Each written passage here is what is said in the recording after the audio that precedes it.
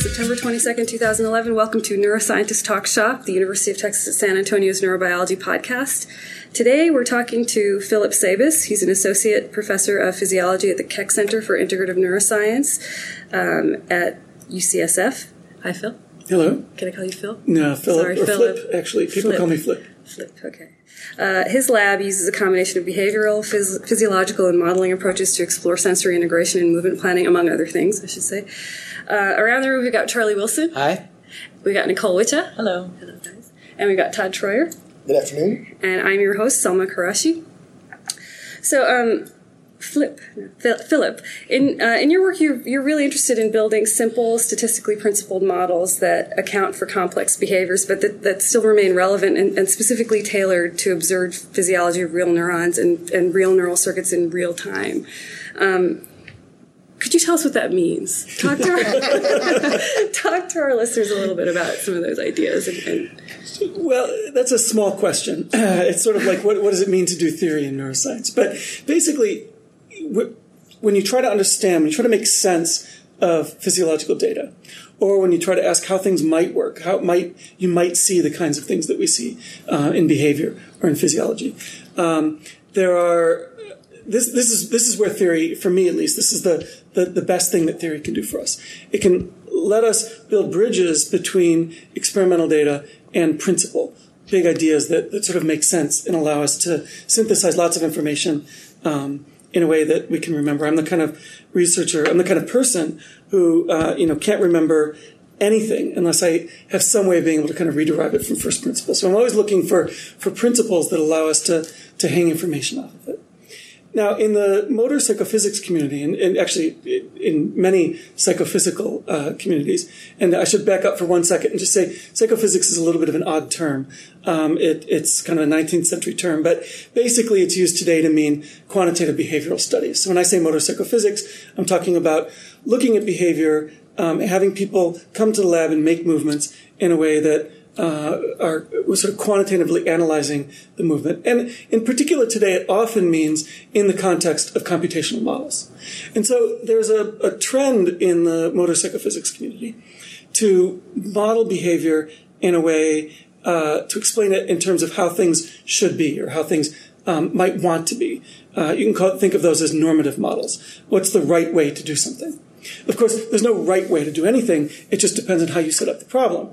And so in the motor community, often the problem is set up as being one of a statistical problem. Like, if I see the world out there and I want to figure out what I want to do with it, I should try to figure that out in the way that has the least amount of variance or something like that. Or it could be posed in a more engineering way, like a control theoretic sense. I want to get my arm there and I want to do it in a way that minimizes maybe variability again, with some constraints like I don't want to break my arm, or I want to do it in a way that's smooth and comfortable or something like that. And so these are kind of sort of first principle approaches. I know what the problem is, and I wanted to do it in a way that in some sense is best, or the word in the community that people use a lot is optimal. And now optimal in some ways is a little bit unfortunate because it makes it sound like there's some truly optimal thing in the colloquial sense. This is the best. This is optimal. But in practice, what it really means is that you set up a framework like statistics. And by optimal estimation, you mean the one that gives you maybe the least variance or something like that. So that's one sort of branch of modeling. And it turns out that those kinds of approaches are very powerful. You can explain a lot of behavior by using those kinds of approaches. And there are many people who work in that field. Some of the names that are well known, people like Daniel Wolpert, Emil Todorov, Reza Shamir, and others, many other people. It's a big field, it's a vibrant field, have worked on that. And they've done a lot to help us understand, and I'm part of that field as well, to help us understand why people move the way they do, which is all well and good, but that doesn't really tell us anything about the brain. Okay, so that's one line. Now, on the other side of the coin, there are people who go in and measure neural activity in typically a non-human primate while they do the same kinds of tasks, maybe an eye movement task, arm movement task. And they look at patterns of activity and they say things like, this brain area seems to be involved in this, and these kinds of representations that I see, in other words, the patterns of activity that go along with a particular sensory stimulus or with a particular movement. We call those representations, those patterns of activity, those representations look like this and and that makes sense because if I coded it this way, maybe I could, it would confer these properties. Maybe it would be, maybe a lower variance way of encoding movement or something like that. But there's very little work that's been done up to this point to bridge those two fields, to sort of go from understanding at a very high level, at a conceptual level, what the brain is trying to do is optimize movement by minimizing variability or something like that. And then these are the representations, these are the dynamics that we see of real neurons in a brain. And what we've been trying to do in my lab is to bridge that gap partly by doing sort of matched experiments, psychophysical and physiological experiments using the same paradigm, and also by using network models that can mimic these sort of normative statistical models, but also can give us maybe a little bit more of direct predictions about what you expect to see in the physiology. So I was wondering if what you think about, as you're describing that, as a simple kind of to break down those different approaches. So one of the things that a typical physiologist does is set up a task, say like a reaching task, and has different variables, and you want to see how the activity of neurons tracks those variables. So that's one idea of representation. Mm-hmm. And in some ways and then you often average, right? So a lot of it's finding the mean relationship or the typical relationship with parameters as you vary them to the mean activity. Where a lot of the optimality framework, and this is what I don't know whether this is a fair distinction at all, it's really, talking about variability and minimizing variability. And they kind of intersect when you get different components of the task. But is that a reasonable way to think about different mindsets? I mean, they're changing now, but I think that some classical way of looking at things, because if you have behavior, you can't find the relationship between the mean of two things. You just have the behavior, so you can look at the structure of the covariability of different aspects of the behavior. But you're really stuck with correlations and thinking about distributions.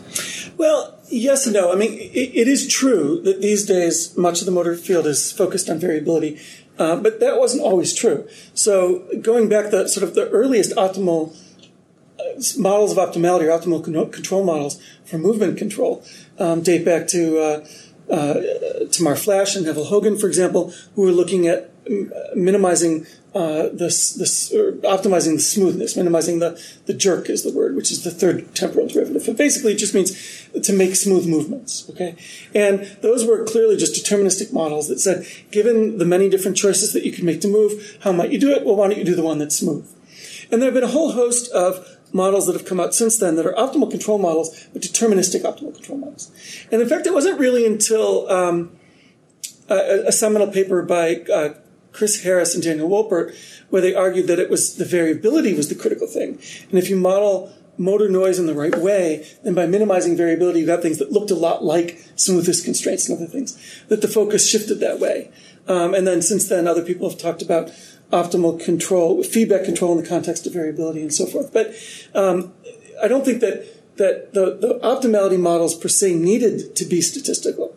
It's just that the current thinking focuses on the statistics. Then you're also right that the current thinking in physiology largely is still focused on the mean. What is it when you say, what is this area code for? What's the representation? Usually what you mean is the way you do those experiments is you have a particular behavior you like, and you have the monkey do that many times, maybe 10, 20, 100, 1,000, and then you average the firing rate across those trials. And so obviously that's a very different approach, and it would be awfully difficult to go from that to having anything to say about variability. But then again, in the past, I'd say about 5 or 10 years, quite a few labs have been studying neural variability, and the relation, including my own lab, and the relationship between neural variability and movement, and the relationship between neural variability and behavioral variability. So I think historically it has been true that that's kind of broken out that way, but I think that there's nothing inherent in that distinction. So the relationship between the behavioral experiments and physiological experiments is historically, I think, correct me about this if I'm wrong, but I think that at least in the motor system, It was a sort of notion, on the basis of my behavioral experiments, I should see neurons in place such and so in the brain that do such and such a thing in relation to behavior. And then I hunt for those, and then I find the neurons, perhaps a small minority of neurons. Maybe it doesn't matter too much because that's not the only thing this brain area is doing. But I find some neurons in that area that are doing what I said they ought to. I declare victory. And it's very rare, I think, for people to go into a brain area, find out what the neurons are doing, and then ask, what do I predict about behavior from that? So why does it go that way? Well, so Charlie, I think you're trying to make it sound like it's bad. What's happened, and I would argue that might even be better than what often happens. So there is some of that, of course. There's some what's even worse, I guess, in some ways, which is to find a little shimmer of something that makes sense. Say it was the thing that you thought you should look for, figure out why, and then post hoc justify. But I think neither of those is actually the dominant modus operandi in sensory motor physiology, or maybe, for that matter, all of systems neurophysiology in monkey. I think the dominant mode up until maybe a decade ago was really more exploratory. Find areas that seem to be involved in a movement, either because of maybe ablation studies or by looking at human patients, or maybe just by physiology. These areas were identified as being important. And then just going in and just sort of cataloging what the relationships were between simple behaviors and movement. This area is involved in this behavior. This area uses this kind of representation. And then maybe using ablation and stimulation and other things, just to kind of work out at a very coarse level what the pathways were. And it's only more recently that people have gotten to the point, even where they would start to talk about how different representations, at least in our community, would really have a major impact. Now, well, I think in motor, I mean, I don't want to contradict you on it. No, please do. But in motor cortex, it seemed so people sort of focused on, do motor cortex neurons represent movement or muscles or something? Oh, that's right. That's right. And then never the twain shall meet and bang it out over that for a long period of time. Yeah, that's right. And I guess what you're saying is sort of consistent with what I was saying, in that it seemed like what more people were trying to do was to figure out where each piece of cortex lie on what seemed to be the sort of obvious pathway from perception to action. And so you know that if you're going to move, you need to do this computation, and then you need to do this computation, and then you need to do this computation. And so the question is, what is motor cortex doing? Is it encoding, sort of the task-relevant variables? Is it encoding joint angles? Is it encoding muscle forces? And so it's got to be one of those, and let's go look. And that's right. There's certainly a lot of that. I think that style is largely dying out because people who look in detail at the neural representations find that it's just not that simple. And the truth is that it was never that simple. So, you pick motor cortex in particular, and, there was a long period of time when this sort of view that motor cortex encodes movements in a sort of direction-specific fashion. There are cosine tuning curves, and you can read those out with a population vector code and that sort of thing, with the dominant way to view motor cortex. But that said, everyone in the field knew the literature showing that there was a force component looking at single joint movements, right? And so the question is, how are we to interpret the fact that you could do all these admittedly amazing things with motor cortex neurons? And when I say amazing, what I mean was that you could record from a bunch of neurons, and with that, predict in advance of the movement which way the monkey was going to move in a complex, three-dimensional or even a higher-dimensional movement. That is still sort of impressive that you can do that, right? Now, that said, I think now the view is that, yes, it's true that you can do that with simple things like cosine tuning. But the way I like to think about it is cosine tuning, and this is actually a mathematical fact. It was something that was pointed out years ago under various guises by people like Sandro Musivaldi and Terry Sanger, who I think many people don't still recognize it, is that cosine tuning is exactly a linear approximation if you're having a monkey or any animal make a movements to a set of targets in a circle. So linear approximation, first order linear approximation, I've got a nonlinear curve, I'm going to approximate it with a line. That plays out as cosine tuning when you have a monkey reach to a bunch of different targets. And so those models were powerful exactly because they were, in the colloquial and in the analytic, the formal sense, a first order approximation to what was really going on. And they throw out all the neurons that were nonlinear. Yes, well, perhaps. But then what they showed, I mean, even back in the early studies, they showed that if you move the arm to another part of the workspace, the cosine tuning shifts. So it's clearly not that everything is linear. It's just an approximation. And what has happened more recently is that people have been publishing papers sort of facing that head on. There was a nice paper by Mark Churchland and Christian Shenoy where they looked at temporal complexity of neurons. We have a paper and a very similar paper by Larry Snyder's group where we show that the reference frame of neural activity in parietal cortex, it doesn't look very simple. It's highly heterogeneous across the population in any given brain area. And so I think the pendulum is swinging the other way at the moment, where people are acknowledging that neural representations are very complex. And then the question is, so what does that mean? How are we to understand that? And it's hard to understand these complexities. And, I think there are a couple of different ways one might approach the problem. The way that I like to do it is to say, well, okay, let's try to think about then these sort of statistical principles of these areas, the properties. How are these representations distributed? They're heterogeneous, but there's still some distribution. And how would that make sense in the context of, say, for example, the goal to represent many different signals at the same time and use them for many different kinds of movements? How could you maybe reconceptualize the problem not as here's a set of the canonical view of cortex maybe was representation transformation. You represent something, you transform to another representation, you transform to another representation, and out of that you get serial computation, just like a computer. And I think the more dominant view now is, well, what you have is a very complicated interactive dynamical system with many different brain areas, and maybe things aren't so simple and clean and sequential, but maybe we can still understand that using theory. So how does that inform our idea about localization of function in the cortex? So one of the things that impressed me about something that you've talked about is two areas of the cortex that are near each other. One is viewed as often as carrying visually oriented information about position, one proprioceptive. And when you compared them, they both carried both, but their distributions differed a little bit. Do I get that right? Yeah, that's exactly right. So now as I look at those two areas, I start to feel that the difference between them becomes sort of not so great as I thought it was before.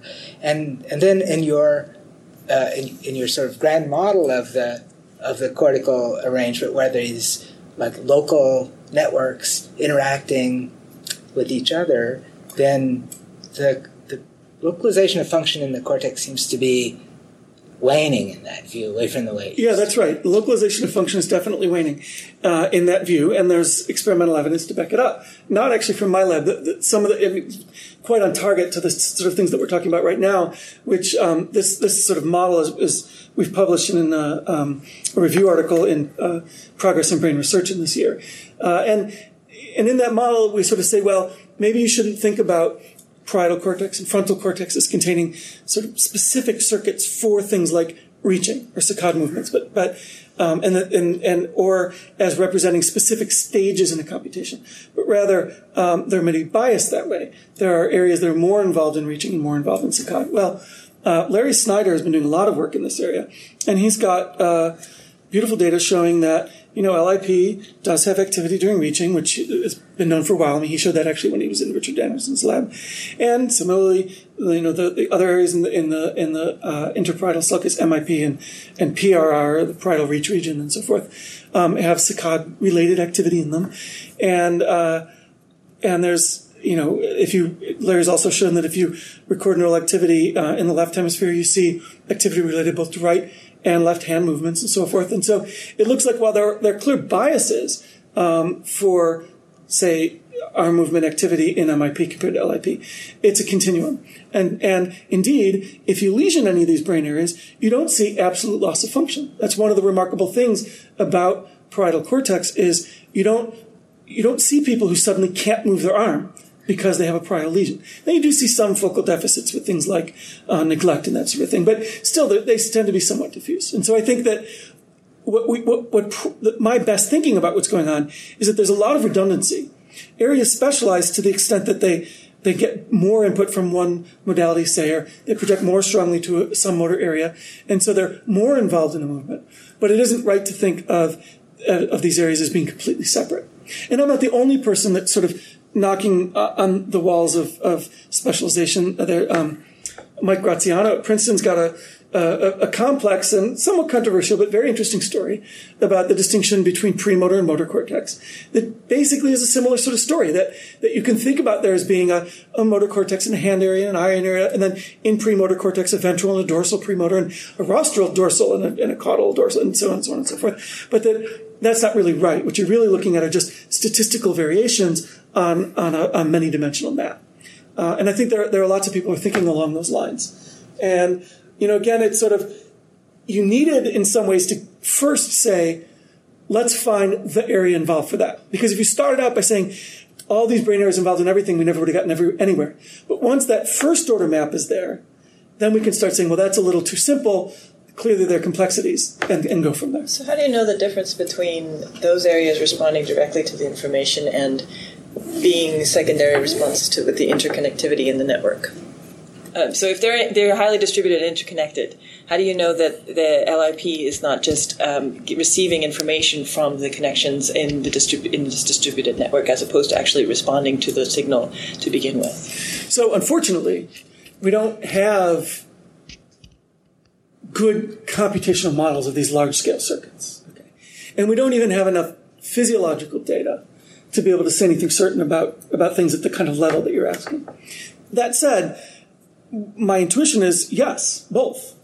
So if you look at the actual anatomical connections to pick your favorite area, for example, around the intraparietal sulcus, or your favorite pair of areas, chances are there's a lot of overlapping inputs to those areas.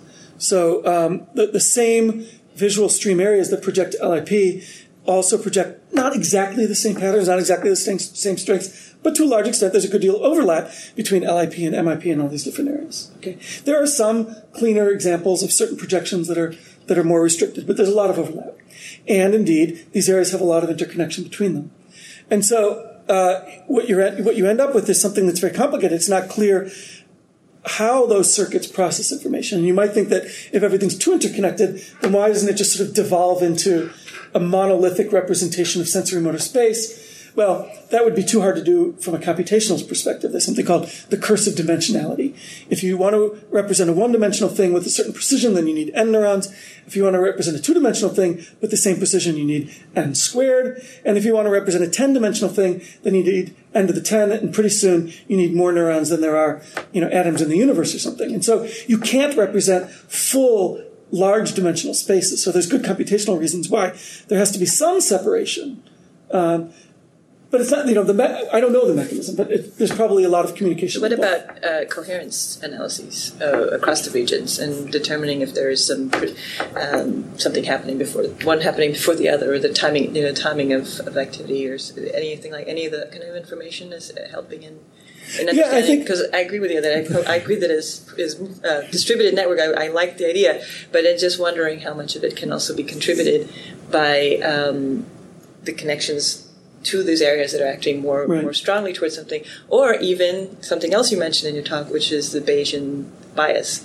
How much of this is perhaps automatic top-down? Automatic and top-down usually go together, but in some way a bias that's happening in the other cis networks because they are highly interconnected and not really directly responding to the stimulus. Yeah. So I think there are two questions, and they're both sort of at the border between theoretical and experimental questions. I mean, they can be addressed both ways. One is what's happening within an area and the second is what's happening between areas. And they're related. Because even if you had a high degree of connectivity a priori, if each brain area is basically, if the brain areas work in a competitive fashion against each other, then you can create a scenario where different brain areas will sort of take control of function to the exclusion of other functions in this competitive process. So there are lots of models of neuronal competition within a brain area. So that, for example, you can get, Kohonen maps and other sorts of things where you get the natural growth of spatial topography, for example. Those are often basically competitive models, where neurons are sort of competing to represent space. And that's how you get a coverage of all the space, because everybody's competing and everybody wants to cover space. Now that's within an area, but you can imagine that a similar sort of thing is happening across areas, where if one area has control of a particular function, it could actually suppress other areas. That's one possibility. So it could be that the reason why you don't get completely overlapping function is just because of the anatomy, maybe due to development. It could be because of competitive processes like this that take place during development, or it could be because of competitive processes that are going on all the time, a sort of a masking phenomena. It could be that LIP is involved in reaching movements, but MIP is more involved, and so it's sort of suppressing the effect of LIP. And then if you lesioned MIP, maybe immediately LIP would spring into action or something like that. All of those things are possible. We just don't have enough data, honestly. So that's one area. And then within an area, there are these things like the Bayesian effects that you were talking about earlier, where a given brain area itself could want to specialize. So it could be trying to, it could be, if it gets lots and lots of inputs, it could be sort of doing winner-take-all type learning on its own inputs, where it tends to focus its effort, its computational effort, on the inputs that are stronger, and that could snowball, which could potentially create competition between areas. So there are lots of ways in which both within and between areas you can get computational pressure to separate out function. And there are people who work on these, again, at a theoretical level when thinking about just sort of neural networks and how a single area builds itself, self-organizing networks and so forth.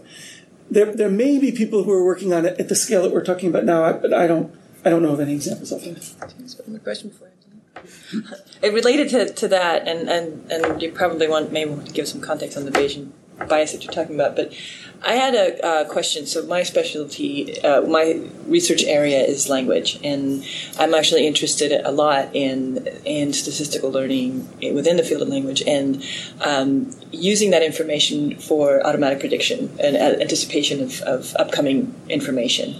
And it resonated a lot with what you were talking about in your the Bayesian bias, this automatic bias based on statistical probabilities and based on statistical information in the network, and which direction you might move your arm and how precise you are in making that movement, and how much of a bias you have against the direction. And I was wondering if you would feel comfortable using the word anticipation or expectation in that context, and if you think that is something that is in the network. And if so, there's an interesting phenomenon in the language field that there is this very graded effect of this probabilistic predictability of what's coming next. If you see that same graded quality in your studies, you had some categorical differences, but I didn't know how much of a gradient you've tried with the probability of occurrence. And then also that this goes away as you age. Elderly tend to use predictive processes less than younger adults, and there's some idea that there's an efficiency problem in the network in using not in knowing that the information is there, but in using that information in a timely manner. And I was wondering if you see something similar in the motor field. Can I ask for a definitional issue? Question about, are you talking about like elderly using short-term predictions, like expectations and predictability that you set up in a small context versus some long-term thing? I mean, in a sentence context, usually in a sentence context within natural language comprehension, elderly are less likely to make a specific prediction about a specific word that's coming next in the context than young people are. They're less efficient. They're less good at it, and the idea is that there is the efficiency of the system is not as good. Yeah, those are really good questions. So let me just give a little context about the experiment that you're talking about. This is an experiment where we showed that if you have people make reaching movements, where at the extremes we can contrast a case where most of the movements you're making are sort of uniformly scattered about the workspace, but a small number of them are, say, in one given direction. We'll call that the probe direction. And then the other context would be you keep making movements to the probe context over and over and over again, the same movement over and over again. And what we showed was that the variability of movement goes down when you make the same movements over and over again. And maybe that's not surprising. There's a certain amount of practice involved. You keep doing the same thing. You get better at it. That's good. But then we also showed that there's a cost to that, which is that there's a bias. So if in that condition where you keep making the same movement over and over again, I ask you to make a movement that's a little bit off from that target, you'll make an error. At least at the beginning of the movement, you'll start reaching toward the repeated target, not the correct target. And then you may correct online, but that beginning of the movement was wrong. And we've shown that this is true both for reaching movements and in unpublished data for saccadic eye movements. Now, we think that these data can reflect what is likely to be something like an adaptive prior. And we've shown, this is all in a recent paper in Journal of Neuroscience, that you can model that adaptive process as sort of an incremental process in every trial. You take what just happened and use that to update your estimate of what we call the prior, which is a statistical construct. A Bayesian prior is a probability distribution where you think targets will be. And then we also show that a network model with simple Hebbian learning can implement that in a way that's actually quite similar to a model by Wu and Amari from some years back. So all of that is sort of in the context of statistical prediction. But I'm totally comfortable with calling that a prediction or anticipation. Sure, why not? That sort of suggests that there's some additional planning in advance that you're actively anticipating that you wouldn't be doing if there weren't a prior. And I'm not so sure about that in this case. But sure, you've got some prior expectation, and that's what's influencing your current movement. And we showed that the time scale of that learning is quite quick, maybe in the 5, 10, 15, 20 trial range. So it's a fast effect. Now, I think that idea that you're incorporating recent experience into what's going to happen next is, people have shown that in many different contexts, in perceptual psychophysics, in motor psychophysics. We're not the first people to study Bayesian priors, and even in the motor control community, there's a lot of data out there on that. And I think that it's pretty clear that sort of thing's going on. Now, when you compare it to something like language, I'm not as clear on that, because the context that you're talking about for language, of course, is a much, much longer time scale.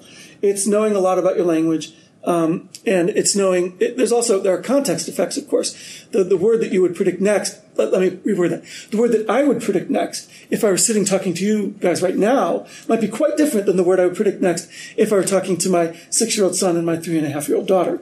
And so there's a very huge cognitive structure involved there. That's quite complicated.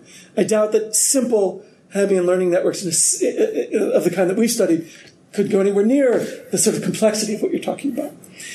Now, whether they use similar principles at the computational level, yes, I think you can think of it as constructing priors on, not so much on words, but on maybe thoughts or sentence structures or something at a higher level. Yeah, I'll buy that. Now, but then the question is, how is it implemented? And you're way outside of my area of expertise, but I'm willing to throw out two possibilities. One is that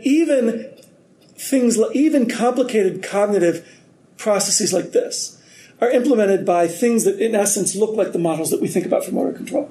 Attractor-type models in a very large dimensional space, whether it be linguistic or cognitive or conceptual, I don't know. And you've got the same kinds of maybe Hebbian learning processes, and you're changing the sort of the energy landscape of those networks, and it's exactly the same sort of thing. That's one possibility.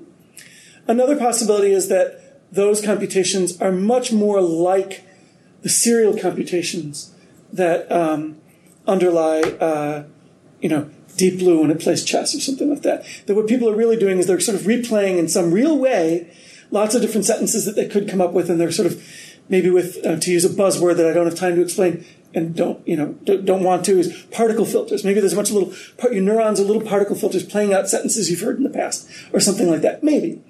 And how well what we study and these things, how are they really analogous at a mechanistic level, depends on the mechanism for language production. And I think that it's not well enough known, but it's certainly not well enough known by me. I should hope that the brain doesn't do something completely different just because it's language. But I guess another sort of broad question that we could talk about that actually you expressed some interest in discussing was, what makes a model most useful?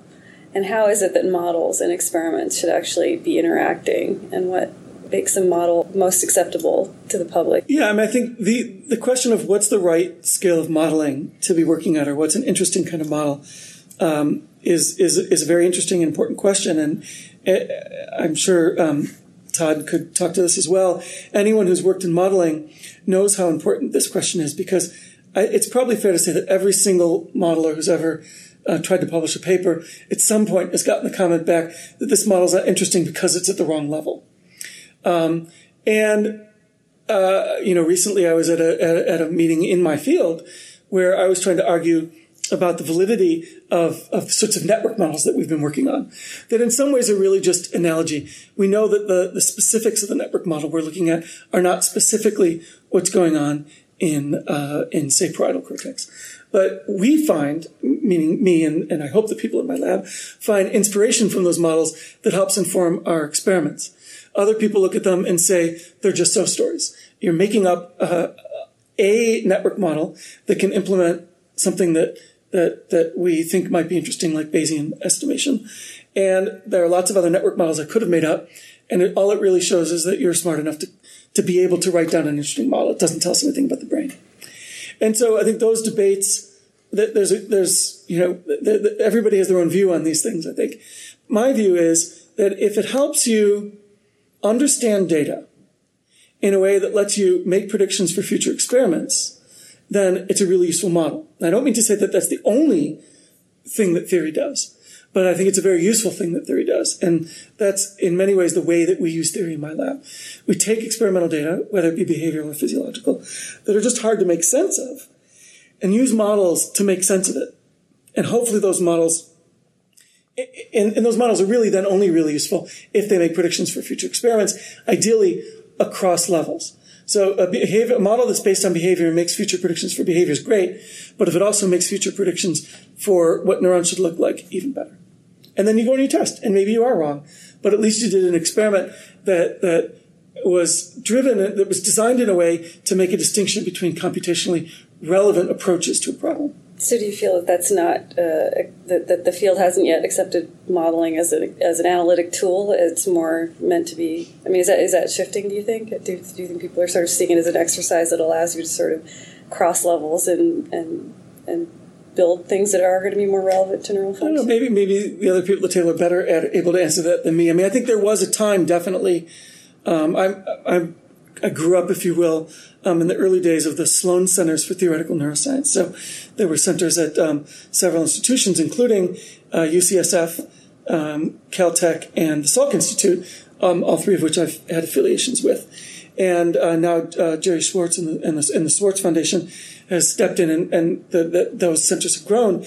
But during that era, in the early days of at least this kind of theoretical neuroscience, I think there was widely perceived to be maybe animosity on the part of many experimentalists toward theory, that the theorists were just sort of wasting their time, and that unless they could tell me what predictions that made about my experiments, that it wasn't particularly interesting.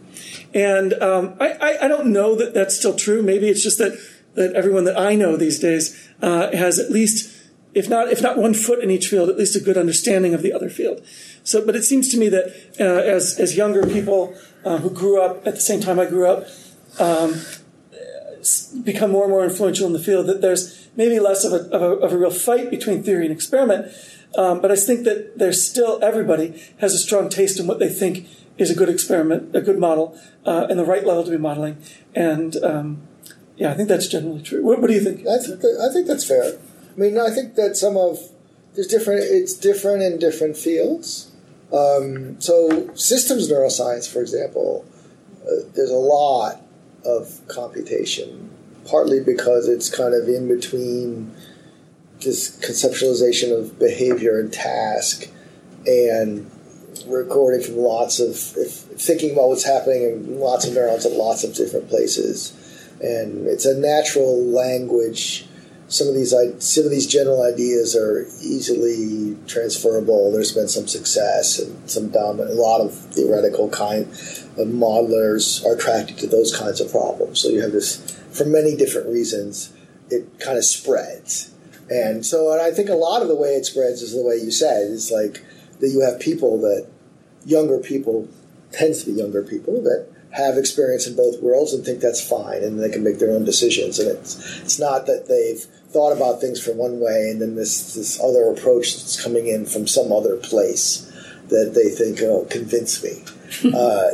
Kind of kind of thing. But that's not all. That's not always true, and it depends on the specific question, and some of it depends a little bit on the use of how some places the theory and those kinds of ideas are not that much more useful than the kind of models that experimentalists have in their head anyway.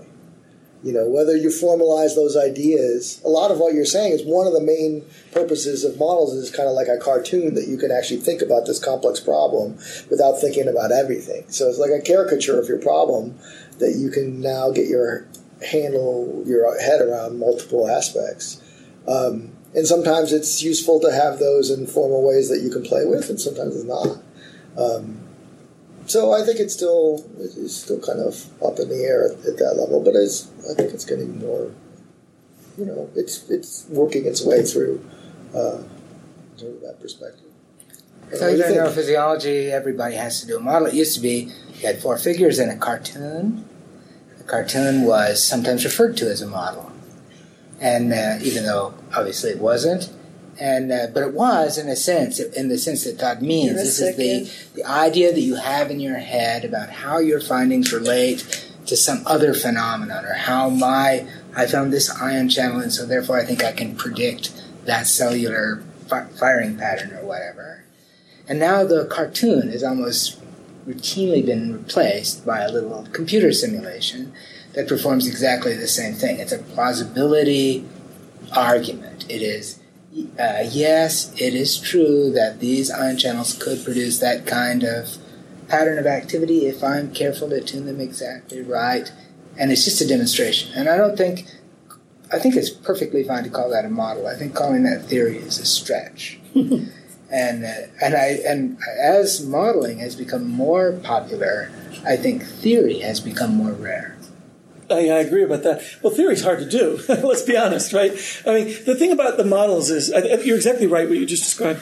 But you can look at that and say, well, it's trendy and that's what people do and that's fine. But the little picture would have been just as good. And to some extent that's true, but to some extent it's not. It's very easy to have computational intuitions that turn out to be wrong. Actually, I didn't mean that the little cartoon was just as good. Okay, because good. A lot of times, as you say, the cartoon works, but the model wouldn't. Yeah, and hopefully when you set out to, because we all have our cartoons in mind, right? Every scientist is a theorist, right? Every scientist has some model, in quotes, in mind when they set out to do their experiment. And what happens sometimes is that you have that model that would have been that little picture, and then you go to implement it, and it turns out it doesn't quite work as well as you think. I just got finished teaching in the neuroscience program at UCSF, the first years, in a crash course, and crash might be the right word here. It was an awful lot in a short amount of time. A crash course in statistics and MATLAB, and using MATLAB to do statistics. And I think it's really important for people to learn something like MATLAB or other tools that allow them to be able to, whether they're going to publish it or not, to take their intuitions. And I'm not talking about Tony theory here, right? I'm just talking about simple intuitions and play them out a little bit with real numbers to see if they work. And in that way, everybody can be a computationalist in some sense, in a way that I think is extremely productive and really useful. It might even be more useful if they did it before the experiment. Yes, that would be. That would be. And it's interesting, when you go back to the Sloan centers and now the Sloan Sports centers, many of the people who've gone through those centers are now a little like me, I guess, in that they have labs that do experiments and they do some theory or computational modeling or whatever you want to call it. And the number of them who are really full-time theorists has been and remains small. And there are a number of reasons for that. But I think, honestly, the real reason is because being a full-time theorist is an extremely difficult thing to be. There's a certain amount of creativity and mathematical or computational or analytic prowess that's required that precludes most people from being successful full-time theorists. Anyway, theorists might, even the people who could be successful theorists without any experimentation probably are inspired and surprised and energized by having experimental data of their own to work with, I think. like that. Yeah, but the problem is once getting the experimental data, it's just hard to have much time to do it. It's a lot of work, right? It's really hard. It's a lot of work to have that kind of detached, big picture thing. Anything that you do every day becomes the world, right? And you have little margins of things, and you can think about things. And to have your data not blast your perspective on the particular experiments that you do, I think it makes it hard. And just time and a particular focus. Yeah, I'm sure that's true. But if you're pretty committed to some idea and you have some kind of theoretical framework and you're pursuing it, and somebody else's data seems to contradict it, it's sort of pretty easy to shrug it off. If it's your own data, it's harder. Yeah, that's right. It's an interesting question. I mean, if we could take everybody who thinks of themselves at least partly as an experimentalist and partly as a theorist and split them in half and give them some autonomy. Is that a better way to do science? Is it better for one person not to try to do both? Because in some ways there's a sacrifice on both sides. Or is it that the synergy that happens when you have one, and I won't say one person, but let's say one lab, doing it all at the same time, is that synergy better? And it certainly does happen that when you have good, smart, creative, analytic thinkers sitting right next to the people collecting the data on a day-to-day basis, and they're their friends, and they can't shrug off what they see. That's right. There's a power to that, and that's hopefully what I hope will emerge and is emerging from my lab. But It's kind of like it should be kind of like Area 5 at MIP, right? Where both of them have a mix, and then it's tilted more one way, a little bit more the one way, or a little bit more the other. It's interesting though that I know a number of people, many people recently, who've talked about trying to publish papers that are mixed experiment and theory, and it can be a challenge. We had a paper recently that was. Well, it was a long road with this paper, and one of the things we were told is that the model just simply didn't do a good enough job of predicting the data, that the two curves didn't line quite enough together. And, one answer to that is, you're right, we won't try to publish them together. One answer is, we'll go back and we'll keep fitting our model until it looks better. And that doesn't seem like the right answer. And then the other one is something like, well, that's not the point. And there are problems with all of these approaches. Clearly just going back and saying, well, we'll keep working on our model until it fits our data better, that's not good, because you can do that, but then it's going to do worse on the next data set. So that's not a good approach. That's clearly overfitting. And then the question is, if you have an idea that sort of bifurcates into a model and an experiment, do you have to publish them separately because they don't perfectly match? Or can you put them together and say, here's the big picture and here's how we're thinking about it, even though these two components don't perfectly hang together? And this is an experience that we've had that's still maybe a little fresh for me, but lots of people I've talked to lots of people who've had similar kinds of experiences. And I personally feel that if both parts of the paper are strong enough that it's nice to see those things together, even if it's potentially misleading, people might read it as saying they've shown that this is done that way. But that's because you have lazy readers. If you want to read it right, you'll see that that's not what people are saying. So how did it turn out? What did you do?